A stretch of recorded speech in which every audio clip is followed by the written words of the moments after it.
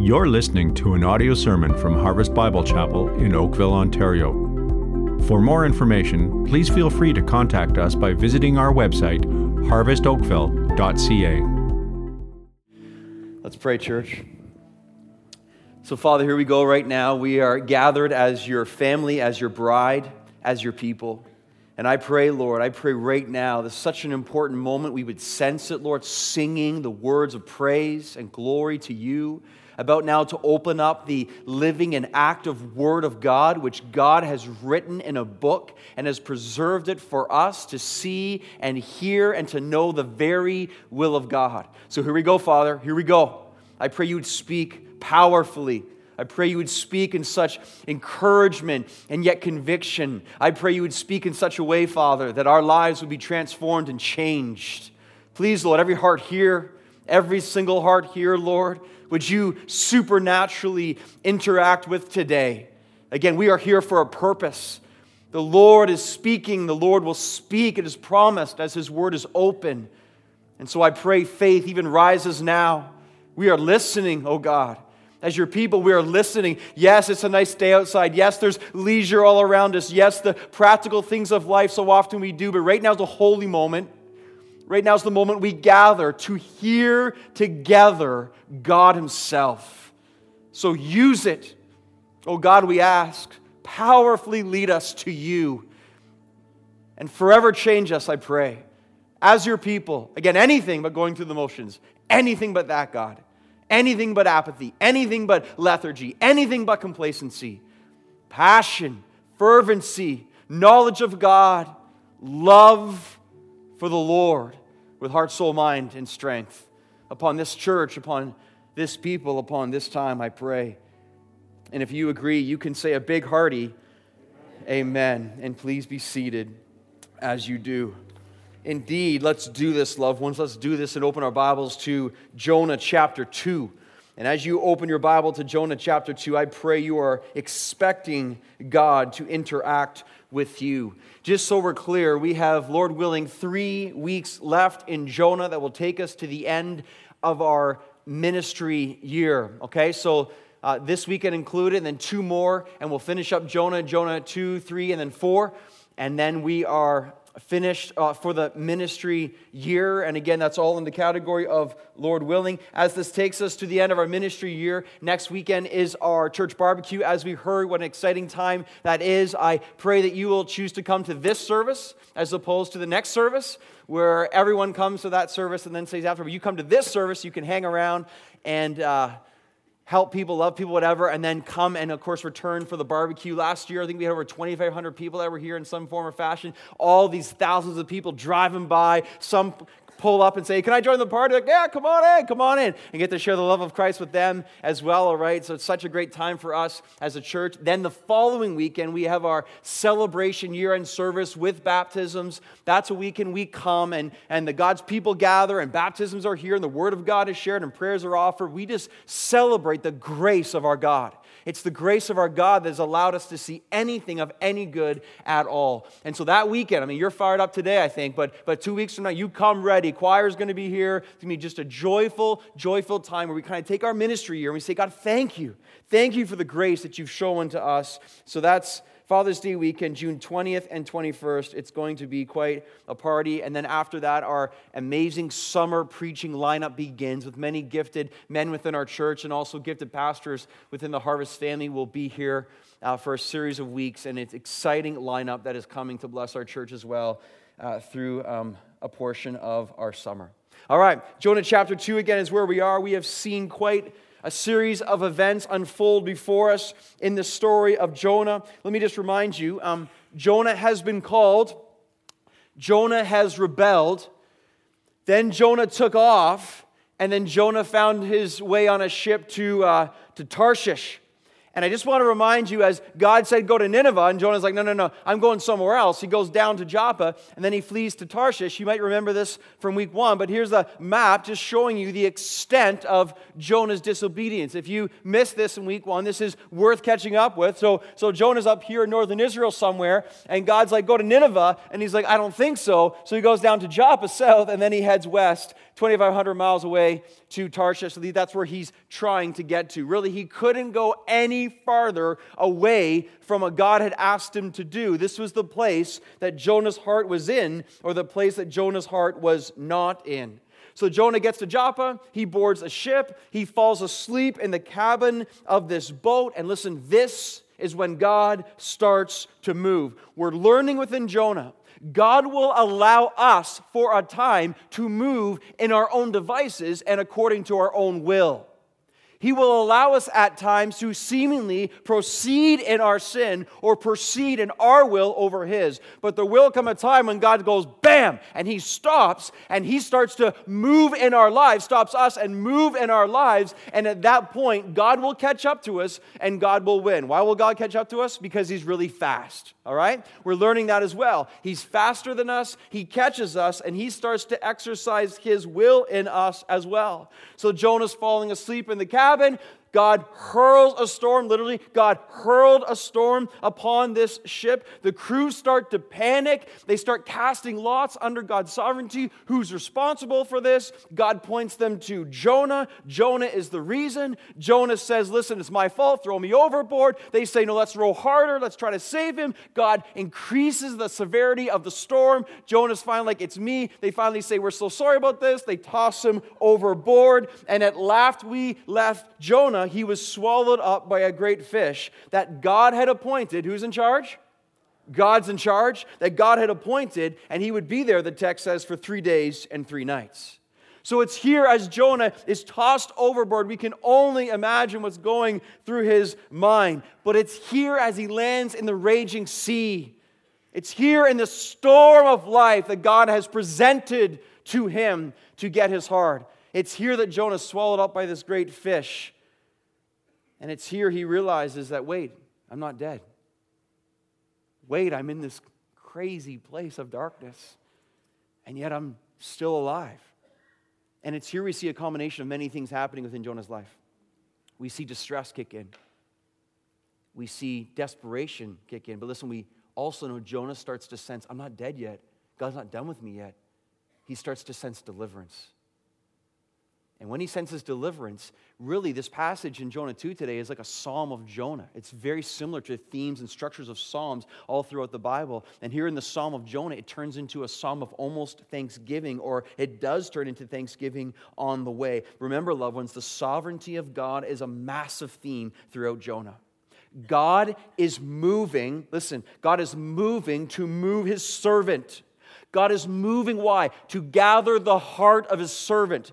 God is moving to change the life of his servant. And you and I, listen, you and I are no different. God will move to move us. God moves in my life and your life to move us. And as God starts to move, this is what starts to happen a lot of the time. As God moves in our lives to get us from disobedience to obedience and love for Him, often distress will kick in our lives. Often desperation will kick in our lives. Often, though, as we sense God moving and orchestrating through the difficulties of our lives, we sense deliverance as well. God is doing this because He loves me, and then we sense thanksgiving coming upon our lives as well. And that's why the sermon title then is entitled Distressed, Desperate, and Delivered. And we're going to see, just like Jonah, we find ourselves in this place over and over again. Look at Jonah chapter 2, verse 1. Check it out. Make sure you have a Bible in front of you, okay? The Bible is what changes your life. No words of man, words of God, okay? Words of God. The Bible changes your life. Jonah 2. Then Jonah prayed to the Lord his God from the belly of the fish. I called out to the Lord of my distress. There it is. And He answered me. Out of the belly of Sheol, He's saying, out of the belly of hell itself, I cried.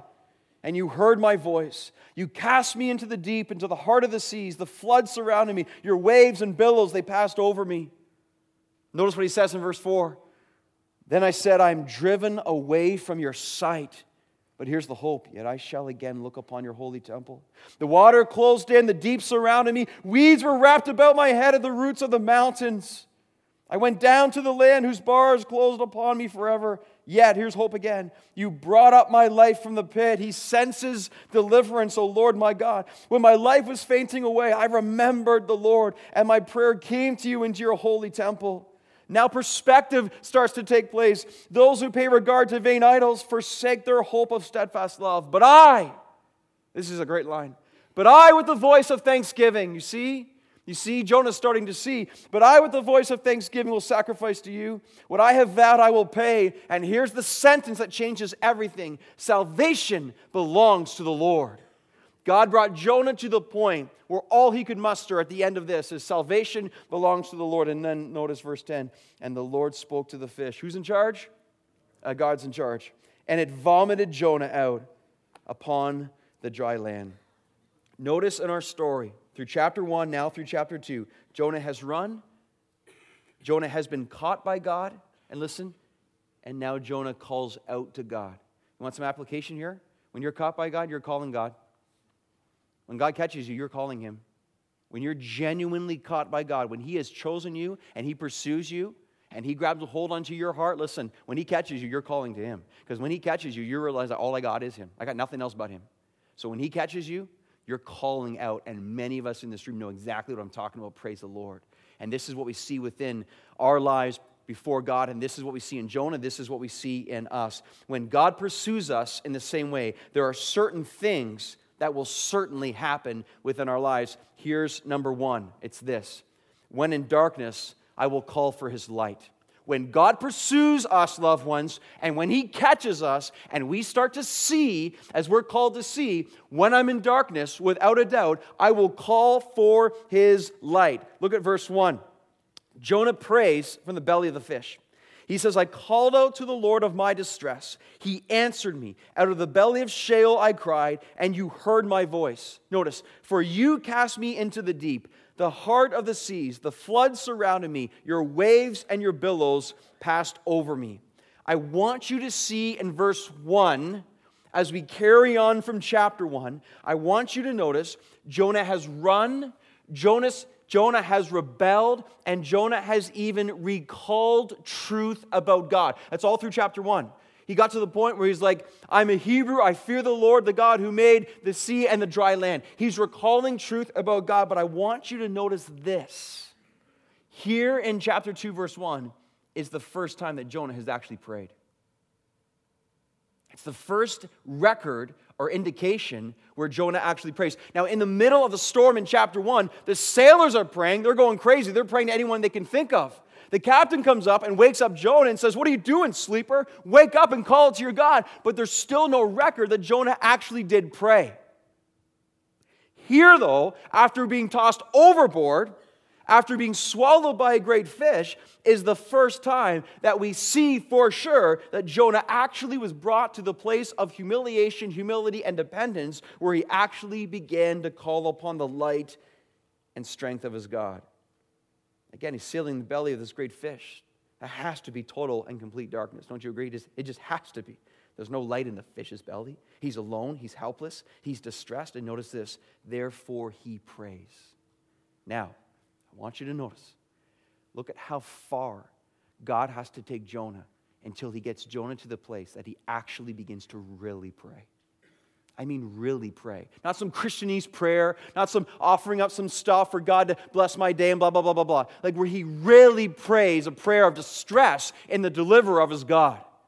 God has to bring a storm upon his life. God has to take sailors and throw him overboard. God has to get a fish and swallow him up to contain him in complete loneliness and darkness. And only then will Jonah actually pray to his God. Really, really pray. Let me ask us a question.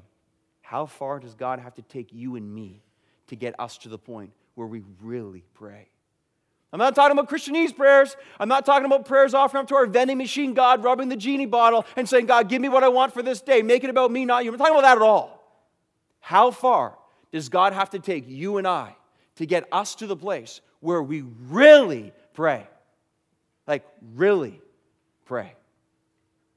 And that's a great question.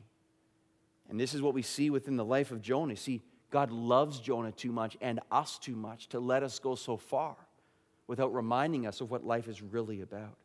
I mean, I need you to look at verse 3. Notice the testimony from Jonah regarding what happened to him. He says in verse 3, for you, God, for you cast me into the deep. Now, this is amazing because if you're following the story of Jonah, you're like, God cast him into the deep. Well, any child, and a child should kind of recognize this, and we should too. Well, I thought the sailors cast him into the deep. It was the sailors that were going, and a 1 and a 2, and they threw him overboard like that. It's the sailors who did it, right, Dad? It's the sailors, right, Mom? How can Jonah say God did it? See, here's what we're seeing under the sovereignty of God. The primary cause of Jonah being thrown overboard was God. The secondary cause were the sailors. God is the one orchestrating these events to put Jonah in a place of tremendous darkness and desperation that he might call out for the light and the deliverance of his God. So often in life, we look at the circumstances of the sailors, and all we see are the sailors. They threw me overboard, threw me overboard. How could this be? I feel sorry for myself. My life is so hard. What's going on? And we forget to see the instrument hand of God working behind the scenes to understand that often God will take the sailors and use them and toss us over because he loves us too much not to. Jonah was in a place of brokenness and desperation. He saw God is the one who cast me into the deep. The wondrous sovereignty of God. He doesn't hesitate for a second. God, you did this to me. He knows who's in charge. He's trusting the rulership of God and in his sovereignty and the plan of God. And notice in verse 13, notice God's love, or verse 3. Notice God's love in verse 3 as God casts him overboard. Notice the details. He cast him into the deep. He cast him into the heart of this raging storm. He cast him so that floods surrounded him. He cast him into the deep that waves and billows were covering and passing over him. That's a pretty significant trial that God is orchestrating for Jonah's life. But hear this, loved ones. Look right here, look right here, look right here. It's the love of God that's doing this. Don't you see? It's the love of God that knows all, that is choosing to understand the best thing for Jonah right now is not peace and security and safety. It's distress and desperation that he might find out who is really his deliverer. Now, what's interesting for us is that we often desperately try to avoid situations just like this. We often, in our flesh, we don't want the storms. We don't want to be tossed over. We certainly don't want some big fish coming swallowing us up. We don't want to be alone. We don't want to be in darkness. I get that. I don't want it either. But the reality is, unless our hearts are where they need to be before the Lord, God in his kindness, his grace, his mercy, and his sovereignty will at times arrange storms for our lives to get us in a place where we begin to call for his light. If we're in a place of apathy and lethargy and complacency, and all we're doing is trying to live our life in our way again with ease and comfort and no risk for the gospel at all, and just living our life on our own pursuit of our own idolatry and self, that's not the will of God. We think it is because it's about us, but we're lying to ourselves. And so what God does, he puts us in places of darkness or loneliness or desperation that we might begin to call for his light. Now look at the undeniable result now of verse 2. Notice this. Jonah the obstinate rebel has now become Jonah the desperate prayer. I mean, he's a stubborn rebel. Now he's desperate for God. He says, I called out, I cried, you heard my voice. In the midst of darkness, he cries for light. Now, are you able to see this? Are we able to see how our darkest times can actually lead to our brightest times? If God let Jonah go to Tarshish, none of this is happening. His heart's not changed. The brokenness isn't there. Can we see how defeat in our lives can lead to desperation? Can we see how suffering can lead to supplication? It's what Jonah desperately ran from. Notice this. What he desperately ran from is now what he desperately clings to. The very thing he fought so hard against. I'm out of here. I'm going to Tarshish. I'm fleeing from the presence of God. The very thing he fought so hard against is now the very person that becomes his very and only salvation. That's amazing. You see that? See that? Oh, can we see the grace of God within his sovereignty? Can we stop fighting and surrender to the will of God? It's the sovereignty of God that's over the trials of our lives, and even God's sovereignty that brings about the trials of our lives. But can we see it? Can we see it? Because if we can't see it, then we can't move on to maturity, because all we do is complain and feel sorry for ourselves that we're in this predicament again. But everything changes as we gain perspective. Listen to what A.W. Tozer said on this exact truth, this brilliant illustration. When I first read this, that it meant so much to me. I pray it does for you too. This is what he says. Can you see the trial and what's happening? Tozer says, the hammer is a useful tool, but the nail, if it had feeling and intelligence, could present another side of the story. For the nail knows that the hammer is only as an opponent or a brutal, merciless enemy who lives to pound it into submission, to beat it down out of sight, and to clinch it into place. That is the nail's view of the hammer, and it is accurate except for one thing. The nail forgets that both it and the hammer are servants of the same workman. Let the nail but remember that the hammer is held by the workman, and all resentment towards the hammer will disappear. You get that? The carpenter decides whose head shall be beaten next and what hammer shall be used in the beating. That is his sovereign right. Here's the key. When the nail has surrendered to the will of the workman and has gotten a little glimpse of his benevolent plans for its future, it will yield to the hammer without complaint. You follow that? In my life, as a nail, if all I look at is the hammer beating me down, I resent the hammer. I become bitter at the hammer. I feel so terrible for myself because the hammer won't stop pounding me. But the moment I begin to see that the hammer is held by the master workman who rules the universe and only has my best interest in mind, the moment I see the hammer is held by someone who loves me, is the moment everything changes in my perspective. I cease to resent the hammer, and I start to believe that the workman has a plan that he is pounding out to see my life through in the midst of the trials, difficulties, and storms. Now, what I just shared with you, that's not for the immature. The immature really could hear that, but don't want it, because ultimately we want it to be about us. But the mature in Christ say, it's right, that's true. This is what God does. He loves me so much. He will at times bring hammers into my life to work out His salvation upon me. When I'm in darkness, I will call out for His light. Number 2 is this. When I am distant, I will long for His presence. When I am distant, I will long for His presence. Look now at verse 4.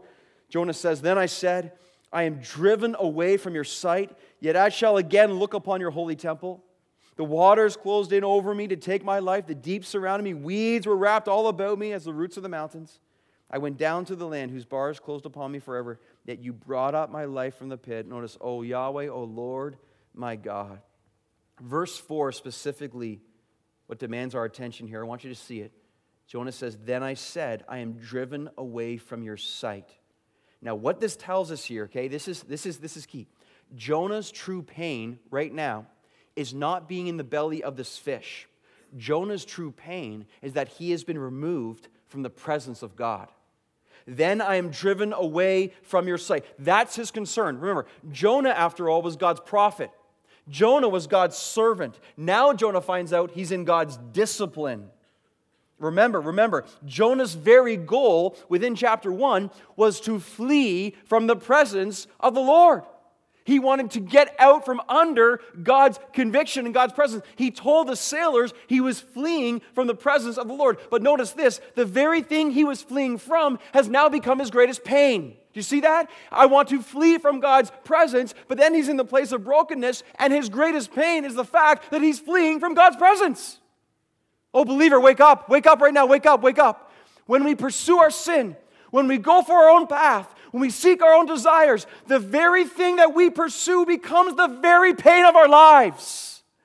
The very thing we want to fulfill ourselves in this world in our flesh, that will be the thing that hurts us the most. That we have grieved the Holy Spirit in our lives. We have filled our lives with sin, but then we stop when we say, oh, if only I could have the presence of God back. Because there's nothing that equates with the presence of the Lord in our lives. And this is what Jonah's doing. I want to flee. Now he's like, oh, I've been gone. I need to get back. Learn from Jonah. Learn from the reality that sin does not pay. Wake us up, Lord. Help us to see this. When we run from God, we run from joy. When we run from God, we run from peace. When we run from God, we run from blessing. When we run from God, we run from life itself. When we run to sin, that fleshly desires becomes the very prison that we sit in. I want alcohol, I want lust, I want greed, I want self, I want me. And all those things, alcohol, lust, greed, envy, bitterness, self, sin, this becomes the prison that we sit in. Don't you see greed bankrupts your heart? Don't you see envy rots your heart? Don't you see self rots, hollows out your heart? Don't you see that pursuit of self and materialism and the things of the world break down our hearts? The very thing we run to so often is the very thing that imprisons us. And here's Jonah. He's like, I want to get away from the Lord. And he's like, oh man, I've been driven away from your sight. Anything now to get back. Anything now to get back where I actually belong. And so God will allow us at times to sink down to the depths of our misery until we see the grace of His deliverance. But that can be convicting. But notice the hope in verse 4. Look at the hope. He says, yet I shall again look upon your holy temple. What's this? This is a statement of grace. Now, the holy temple, Jonah as God's prophet, he would know for sure the holy temple signified the place where the presence of God dwelt.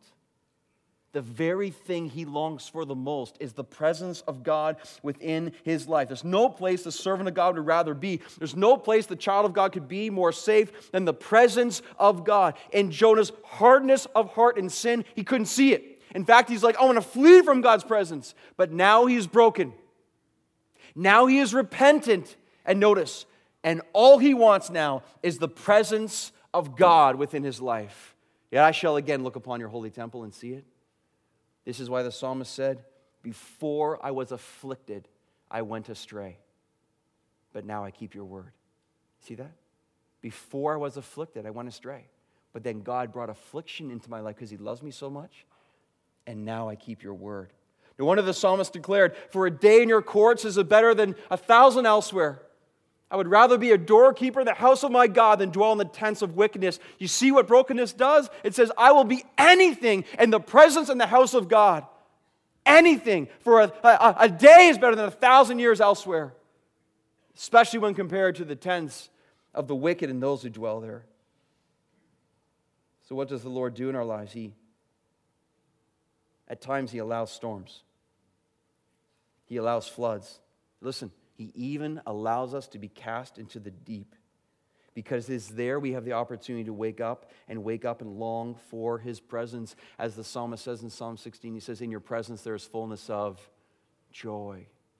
In your presence there is fullness of joy. And oh, the presence of the Lord, loved ones, oh, the glory of the presence of the Lord. In the presence of the Lord there is beauty. In the presence of the Lord there is glory. In the presence of the Lord there is freedom. In the presence of the Lord there is majesty and grace and love and peace. The presence of the Lord. When you have tasted and seen that the Lord is good, there is nothing else you want in this life. When you have encountered the living God, everything else seems as dung. Everything else does not even come close. And I pray you know what I'm talking about. I pray you understand the satisfaction and the glory that is found in the presence of God. Can you recall a time in the last few weeks, I pray, or months, where you have been in the presence and the glory of the Lord, and there He is, and the reverence that comes in, and the joy that comes in, and the distractions that fall away, and the peace and the love and the volume of your voice and the prayers of your heart and the tears in your eyes? This is what happens when we come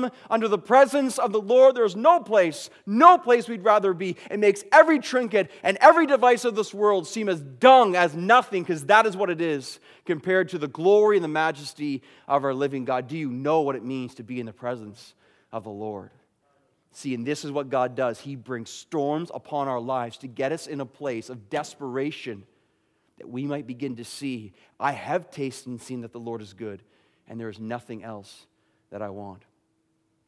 Just this past Sunday, we had our annual general meeting, and that can be a night of information. It became a night of glory that God showed up in the presence. At least for me, He did. And it was such, if you're a member, these are the things that you're asked to come to.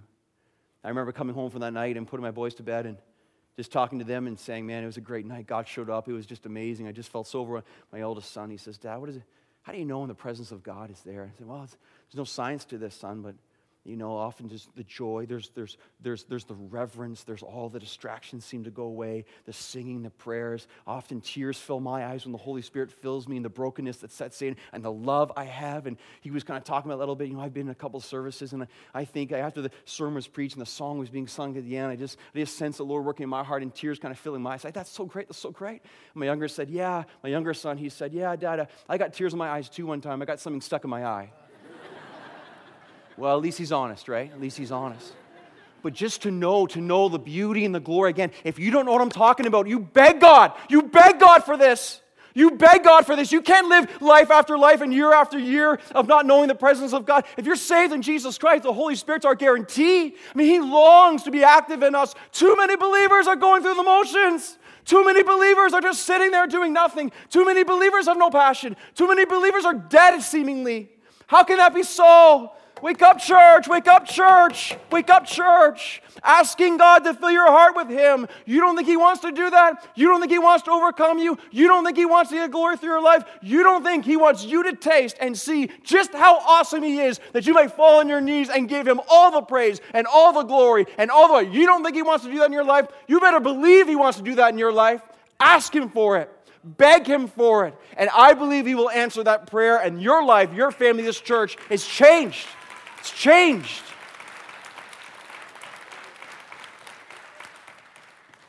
Ask Him for it. Beg Him for Him. Remember, the presence of God is not God coming here so I can be more about me. If you want this, listen, you want Him. You want Him. You don't want Him to do something for you. You want Him for Him. That's the difference. He's not a vending machine. He's a God that deserves and holds all the glory. And notice, you're here today and you feel so far from God. You are not here today without hope. Jonah, in verse 2, says, I'm in hell, Sheol. He says he is drowning, verse 3. He says his life is being taken, verse 5. And in the second half, verse 5, seaweeds wrapped all around my head. That can't be very pretty. And yet notice, in this place he finds hope. Why does he find hope? Because, listen, he finds his God. That's why. And that's why God sends the storm. That's why God tosses him over. That's why God swallows him with a great fish. Because in the end, Jonah begins to, again, find his God. When I'm in darkness, I long for light. When I am distant, I long for His presence. Thirdly, when I am desperate, I cry out for His vision. When I'm desperate, I cry out for the vision of God. Look at verse 7 now. When my life was fainting away, I remembered the Lord, and my prayer came to you into your holy temple. Those who pay regard to vain idols forsake their hope of steadfast love. But I, with the voice of thanksgiving, I'll sacrifice to you. What I have vowed, I will pay. And then he says salvation belongs to the Lord. Isn't verse 7 so interesting? Notice, when life is nearing its end, we find out what we really believe. Do you see that in Jonah's life? He found out that he believed in Yahweh. That's what he found out. He also found out, as he cries out to God, that the Lord is near to the brokenhearted. And the Lord saves the crushed in spirit. I want you to see here, the closer that Jonah draws to the Lord, the more clear his vision becomes. So as he gets desperate, all of a sudden, he begins to remember what's true. He begins to pray what's true. He begins to preach what's true. He begins to praise who's true. And then he professes, finally, salvation belongs to the Lord. Notice, he draws close to the Lord. All of a sudden, I hate the idols. I hate the idols. All of a sudden, thanksgiving from his life. All of a sudden, the gospel becomes so dear to him because he's so close to God now. When the storm didn't come, he was asleep in the boat. No gospel, no thanksgiving, no hatred for idols, none of that. But enter the storm. Enter the tossing over. Enter the fish. And now we see desperation leading to the gospel, leading to thanksgiving, leading to a brokenness of prayer to his God. I want you to see, loved ones, our most desperate times can often lead to our clearest moments of our vision before God. Desperation can be so powerfully used. Yesterday was Saturday, June 6th. 1 year ago yesterday, we held a funeral here at this church for a young man who was part of our church family named Timothy Calder. Tim was a young, strong, vibrant man. He was a lifeguard. He was training for the police force. He had entered into the army. He went on a canoe trip in May of last year. Some of you know this, many of you do not. With 3 other friends, 4 of them, on a canoe trip in Algonquin Park. At that stage of the year, the water is so cold you fall in. It can be very serious and very dangerous. We don't know exactly what happened. The 4 of them, they were in this canoe trip and they fell in the water. They weren't wearing life jackets. 4 of them. Remember, he was a lifeguard. Strong, strong man. 2 of them made it to shore. 2 of them did not. Timothy was one of them who did not. When the water is that cold, it's only a matter of time, the minutes creep by, where your muscles literally begin to freeze and cease to move. And it doesn't matter how sharp your mind and how much you know what's happening, you can't control anything physically within your body. And it's only a matter of time before the water engulfs. One of the gentlemen who made it to shore at some point turned 200 yards away, heard Timothy specifically calling out to his God in complete desperation, in prayer, and saying specifically the Lord's Prayer as well. 200 yards away, how loud are you yelling at that point? It's fascinating to me in this tragedy within our church that has grieved and hurt so many people. It's fascinating to me that God in His grace and mercy gave this young man who had a lot of, I think, strong beliefs and a lot of kind of good places, but kind of just like kind of in, out. But in that moment, He gave him the ability, with moments to spare, to say, what is it that I actually live for? What is it that I actually, when it all comes down to it, loved ones, when it all comes down to it, and you know how short your life is, you find out what you really believe. And we believe Timothy in that moment found out what he truly believed. That life was not about leisure. Life was not about girlfriends. Life was not about money. Life was not about fulfilling self-desires. All of a sudden, all of that is gone. And with the moments he has, just imagine that. He calls out to his God in complete desperation and distress. I wonder if there's anyone here today and you're playing the game and you're just going through the motions and God's one compartment of a whole bunch of others in your life and you're like, I'll just wait. Really? How long will you wait? Will you wait until it's too late? It's too late when you're standing before the Lord and you got nothing. You've got nothing. You say, well, I got this, I got the world, I got this. You need His Son.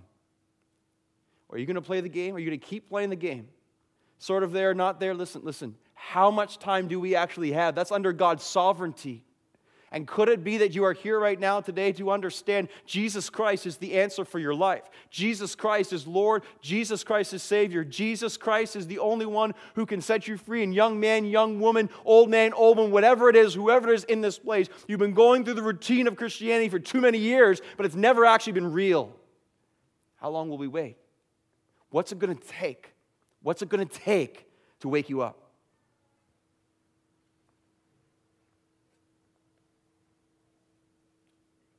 God is so kind and so merciful that He has spared us to this point that we might turn and follow Him.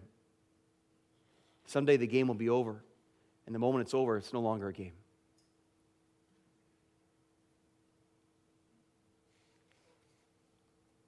Please, Lord, I pray You be speaking to people here today about Yourself, that You are Savior and You are God. In the darkness, I call for light. When I'm distant, I call for His presence. When I'm desperate, I cry for His vision. And fourthly, when I'm dependent, I see His deliverance. So notice the phrase in verse 9, salvation belongs to the Lord. Notice only when that phrase is spoken that verse 10 shows up.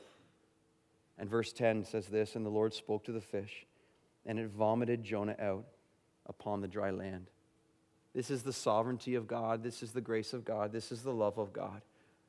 Notice the form of Jonah's deliverance. He was vomited out of dry land, probably not the way he would have chosen. But see, when you're broken, you don't care what God does. You're not worried about your pride at that point. You just want to see God move in your heart and your life. Can we be the same way?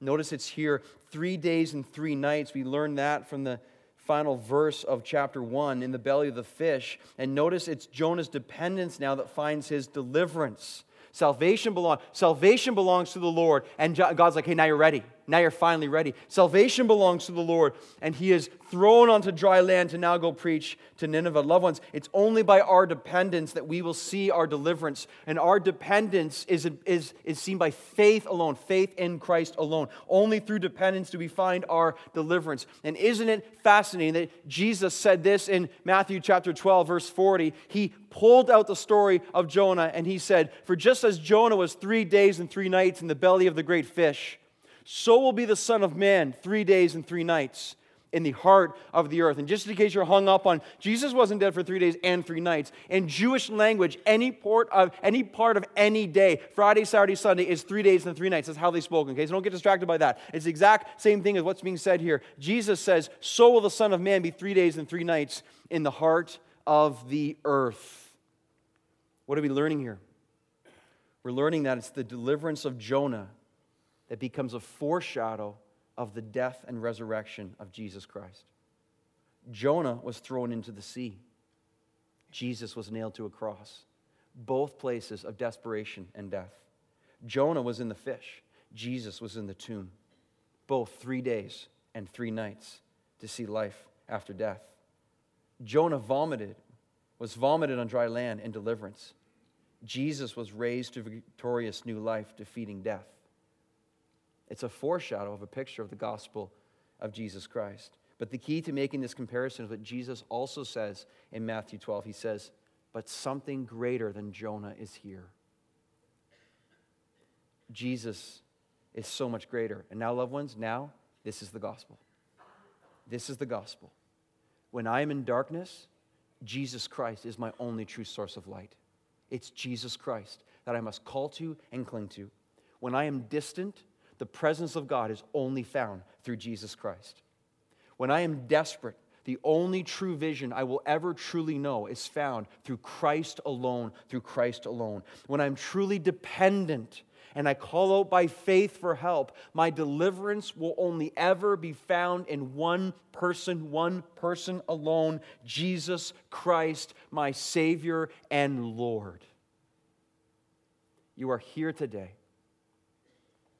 And God in His sovereignty has spoken to your heart. It's your turn. It's your time to cry out to Jesus Christ for salvation. You say, what do I do? A, admit that you are a sinner. If you're in that place, you have no issues with that whatsoever. It's my sin that has been killing me. It's my sin that has grieved my God. A, admit you're a sinner. B, believe in the Lord Jesus Christ. Believe that Jesus Christ died and shed His blood for your sins, for you, because He loves you so much. And He was raised from the dead, defeating death. A, admit you're a sinner. B, believe in the Lord Jesus Christ. A, B, C, confess Jesus Christ as Lord. He's not only Savior, He's Lord of everything and everyone. If you confess with your mouth that Jesus is Lord, and you believe in your heart that God raised Him from the dead, you shall be saved. And you are here today. If there's one person, it's worth it. You are here today, and God is leading you to a place to say, I'm a sinner in need of a Savior. Then you turn from your sin, and by faith, you embrace the gift of God, which is eternal life in Christ Jesus our Lord. This is the gospel. This is why Jonah is in this Bible, ultimately to point us to Jesus Christ. Could you be a Jonah here today? And God is now calling you to say, enough, enough. How much time do you have? The games are done. It's time to embrace the Lord Jesus Christ. Let me pray for us right now. Let's just try to keep still where we are in this moment. I'm led right now just to speak to people that are here in this room right now too, where maybe you've been talking a certain language for decades.